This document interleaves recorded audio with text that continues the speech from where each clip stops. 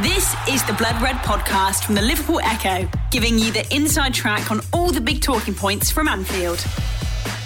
Hello and welcome to the Blood Red podcast from the Liverpool Echo. I'm Guy Clark, and whilst we're on the break from football due to the situation we of course all find ourselves in, every so often we'll be trying to sprinkle in a chat with someone from within the game of a Liverpool persuasion. Coming up here on Blood Red then, we'll be finding out what the break in play has been like to deal with from a manager's perspective, what he makes of Jurgen Klopp's Reds, as well as what makes them such a formidable unit. Well, joining us to do all that and more is a man whose Wigan Athletic side had recorded impressive away wins at both of the top two in the Championship, both Leeds United and West Bromwich Albion, prior to football being suspended. It's a pleasure to welcome Paul Cook to Blood Red. First things first, Paul, thanks a lot for joining us. How are you keeping? Yeah, good, very good, thank you. Obviously, in what is, real difficult times for people, I think everybody's having to adapt to a different way of life. And, the quicker you do that, the better, I suppose. Obviously, football's been postponed now. I think it's, 10 days? Seems like an absolute lifetime, doesn't it? Yeah, it does. And as each day goes by, I think it brings home, a lot more of, what's going on in the country, the world, and everywhere else.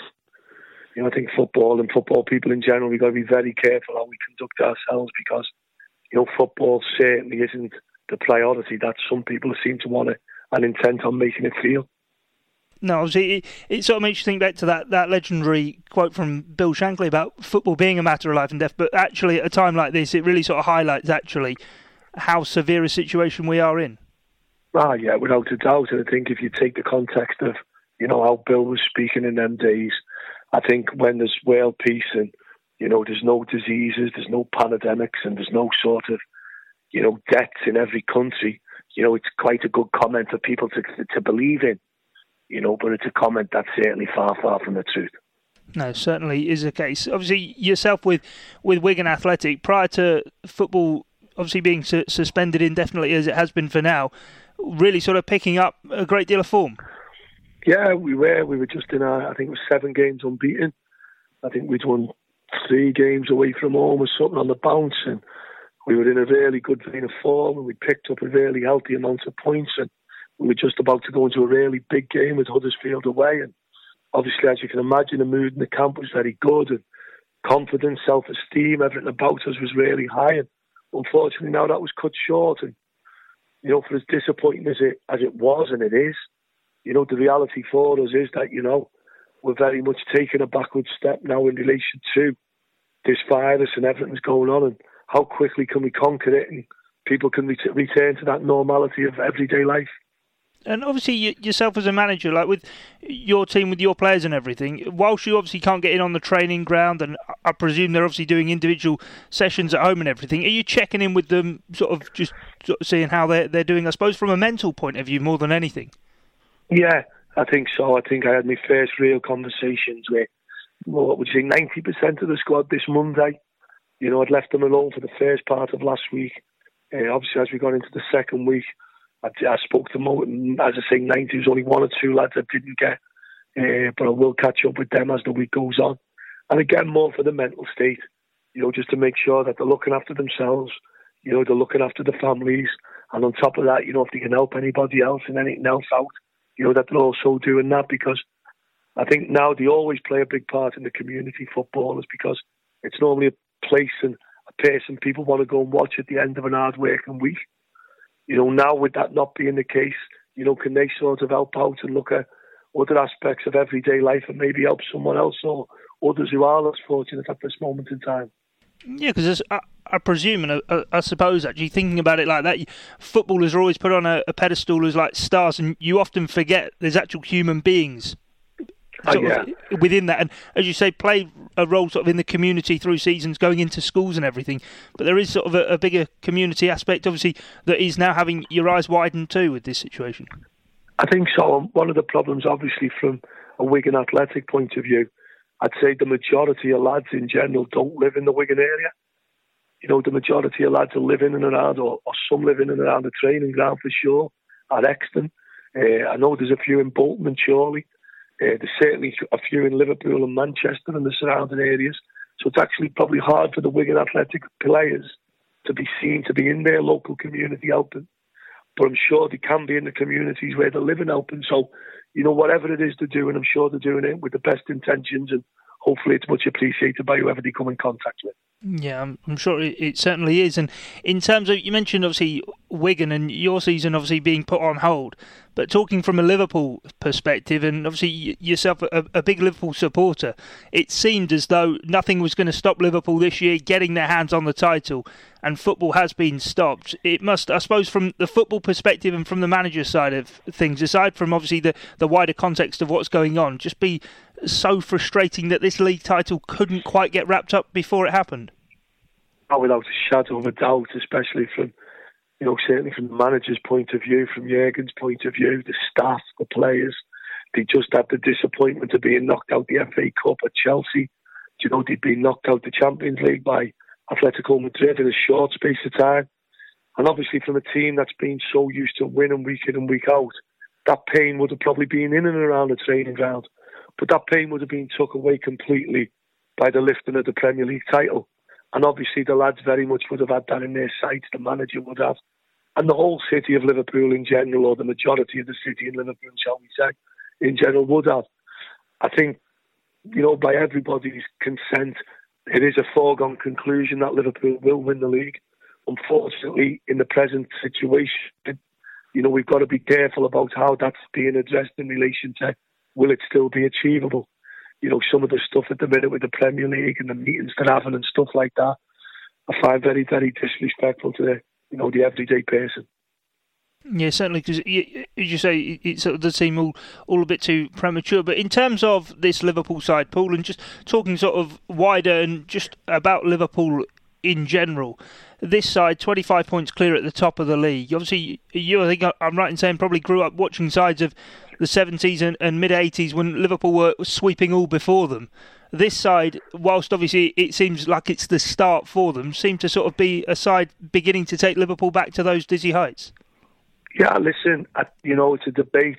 I think, we was having a pint after one of the games not so long back, and they were going on about picking Liverpool's best team and picking it from this year and that year. And, I think the present day lads, only got to look at Salah, for example, and the goals he scores. Unfortunately, they haven't been trophy laden like previous teams. But in terms of records and clean sheets and goals scored and points picked up, they're well on the way to getting that status of, legendary at Liverpool Football Club. I think, a year, 2, 3 more years together, I think could see us have been in that rich vein of form, or that trophy vein of form that previous Liverpool teams have all sampled. So unfortunately, at the minute where we're at, that big trophy, obviously the league title after the 30-year wait, is a huge one. But it would see us then within 12 months of lifting the Champions League, lifting the World Club Championship and lifting the Premier League. So all them lads, the squad, and what a strong team it is, from front to back.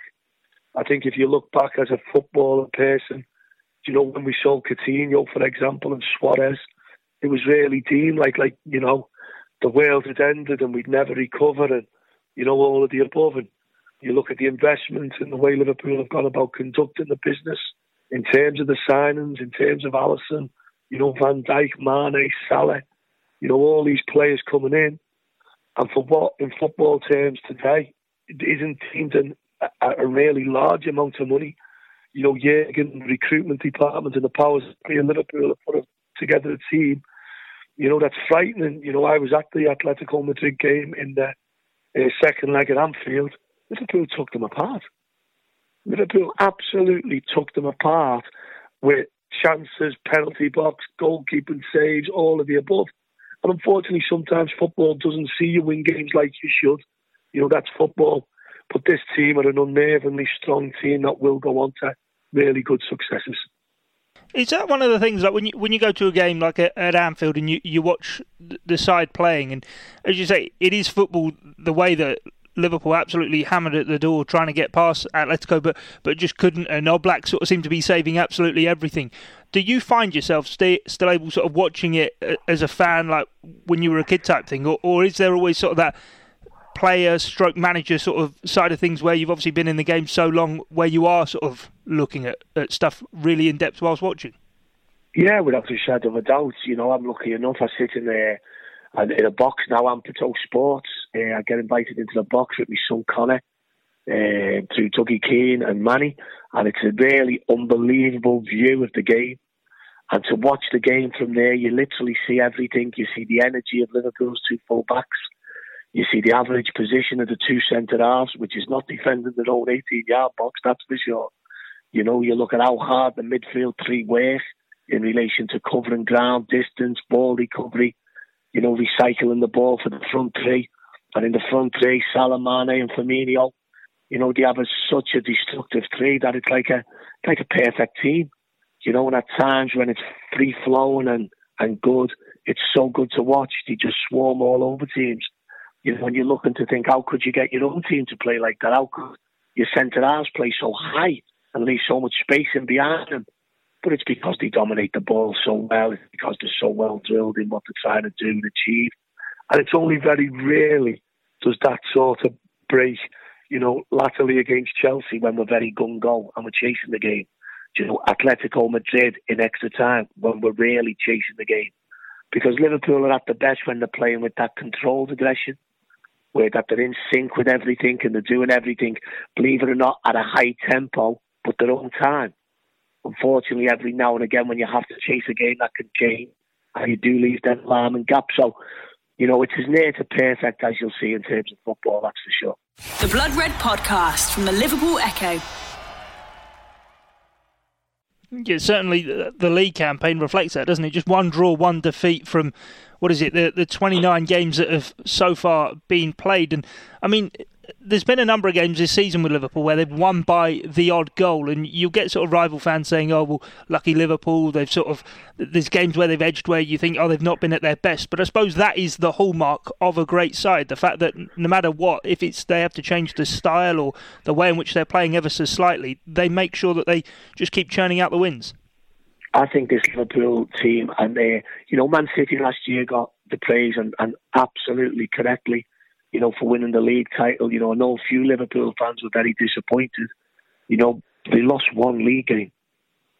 You can't go through a season and lose one league game and not win the league. You can't get a record number of points and not win the league. Unfortunately for us, Man City got more points. And you have to respect that. This year now, we've lost one game again. So within the two seasons combined, at the minute, Liverpool over 2 years have lost 2 league games. It's an absolutely scary statistic. The way they relentlessly turn up and find ways to win in games where they probably haven't played as well. You know, the West Ham game at home latterly, you know, where they weren't playing particularly great, but they find a way to win.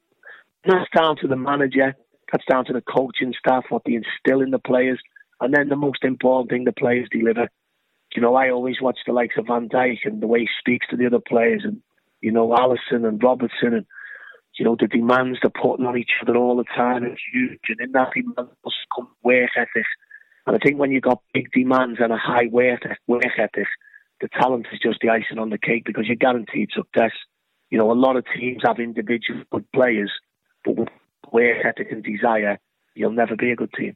No, and I suppose, like you mentioned there with Van Dijk, you sort of see him at times like a striker will go bursting through on goal and he's just strolling back and he gets there. And there's no complacency about this Liverpool side, but with each win it sort of just becomes sort of more of an assured nature in terms of believing in what they go about. And I suppose from a manager's point of view, it is important to make sure that things don't go to their heads.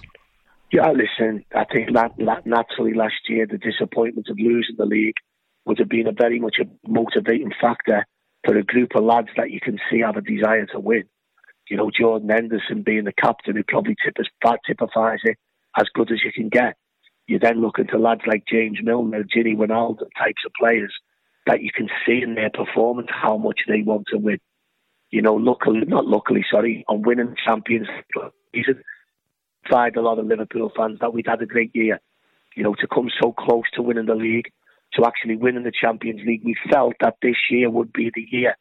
And they've delivered. You know, they've delivered in spades. They've delivered from day one. You know, with some of the big wins they've had, the way they win away from home. You know, they knock teams over, their energy levels, you know, the 3 games in a week, for example, where they managed to win all 3. You know, they'll feel tired. They'll feel fatigued. They'll have recovery sessions like every other team. But what they've got in probably the biggest factor of all is the mental strength and the belief that they're going to be successful. And when you have that and you've got quality players, and as they always say in good teams, you look around you and see who's playing with you, and you gain your strength from that. And I think Liverpool City has it. From a Liverpool fan's point of view, we're always proud of our team, irrespective of winning leagues and titles, because they play for Liverpool Football Club. But this team is a very special team, and we're very proud of our team.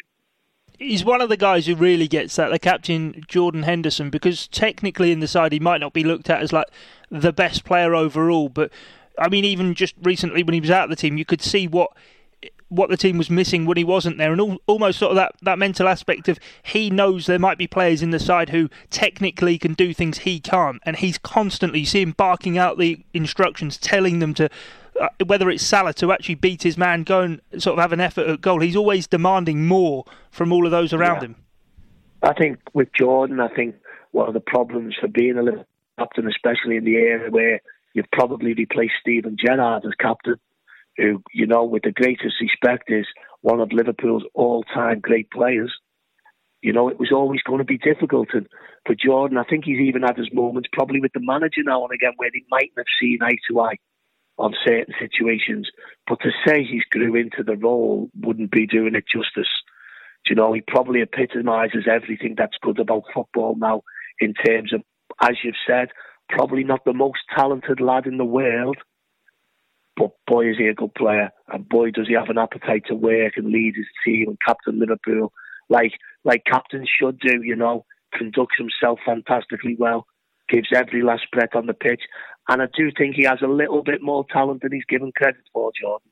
I think he's a lot better passer than people think. I think he can do other aspects of the game a little bit better. It's just, unfortunately, sometimes when you've followed Steven Gerrard, it's hard to be in that bracket of player. But I think in terms of success, and obviously about to lift trophies, Jordan's doing fantastically well. And I think in and around the squad, you can see the respect he demands and he gets from his fellow players.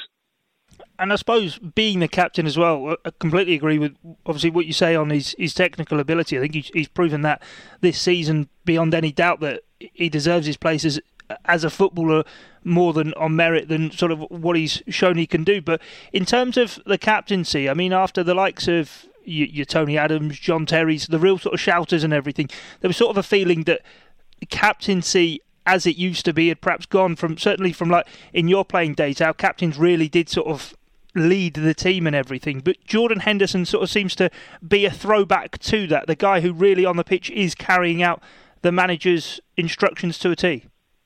Listen, I think captain of football clubs is very, very important. I think historically, people remember the great captains, and, especially the teams who've won trophies. You remember the captains who've lifted the trophies and, so lucky enough to win the Champions League, for example, or the old European Cup. You can still see the pictures of the gleaming smiles and the faces as they lift that trophy. There, as we've moved on latterly, we're probably in a generation now, or an era where in general, footballers don't speak as much on the pitch. Through the new coaching schemes and coaching systems we put in place, coaches now really are forever telling and trying to teach kids how to play. And I think sometimes that's a real sadness, because it's something that a younger generation of player carries onto a pitch. The modern day managers speak all the time about lack of leaders. There's no leaders. There's no voices on the pitch. And I think that comes from being coached from a very young age, and coaches being in and around playing areas where they're basically teaching the lads how to play and coaching them. Whereas historically, you taught yourself. And normally you got taught a brutal way in all different aspects of it. So somewhere along the line, we've just cut that out. I think in most strong teams now, you'll still have the leaders. And leading can be all different types. There's all different types of leaders. They can be a leader in his work rate and his desire. Salah can be a leader now. Bravey has been taking the ball in tight areas all the time. Van Dijk can be a leader in everything he does. Has his presence as a man, and his voice and his ability. And I think Jordan epitomises all them things as well. He's a brave captain. He will take the ball in tight areas. He's scored some vital late goals for us. You can see what it means to him. And also he's got a strong voice. You can clearly see. He looks an edgy. He's certainly captain England. He's captain Liverpool. He's played in Champions League. He's played in enough games now to hold, every dressing room. When he speaks, I'm sure allied with the likes of James Milner, who I do think is such a great character for Liverpool Football Club. I think he's been one of our best signings. I think you'll always go down the signings when you pay 60, 70 million pounds for someone. But when you also sneak someone in through the back door on a free like Milner, I don't think people realise how big a person he then are. So I think by the time you break it down completely, I think Liverpool have got the ingredients within the dressing room to carry the egos of big players, but with the winning mentality of good players and good players as well. Yeah, and just finally, just sort of was going to say on the individuals and everything, before we were talking about Henderson there, and before the break in football came, there was sort of a growing clamour for him to perhaps be recognised as the PFA Player of the Year. And I was just wondering your take on sort of, as a manager, individual awards, because Jurgen Klopp always goes on about how the team should be the team that are sort of prioritised above the individual. And I suppose for this team to sort of epitomise that as well, to get a record tally of Premier League points, surpass that 100 points tally if the season is going to be sort of completed, and that is something that can happen. I suppose that would be befitting the best sort of trophy they could get as a team rather than any individuals being picked out. I think, with sort of FA Player of the Year, the Sports Writers Player of the Year, etc., it's always a fantastic accolade for any player to get. But I think when you get to the elite level of football now, we talk about a team now as not an individual player. We go back to the likes of Steven Gerrard, for example. Unfortunately, Steven's time at our club wasn't anywhere near as successful as a player as Steven's ability deserved, because Steven was a world-class footballer. Now, if you look through Liverpool's team, you struggle to find a weakness. So how someone can pick out an individual player to win an award is so tough.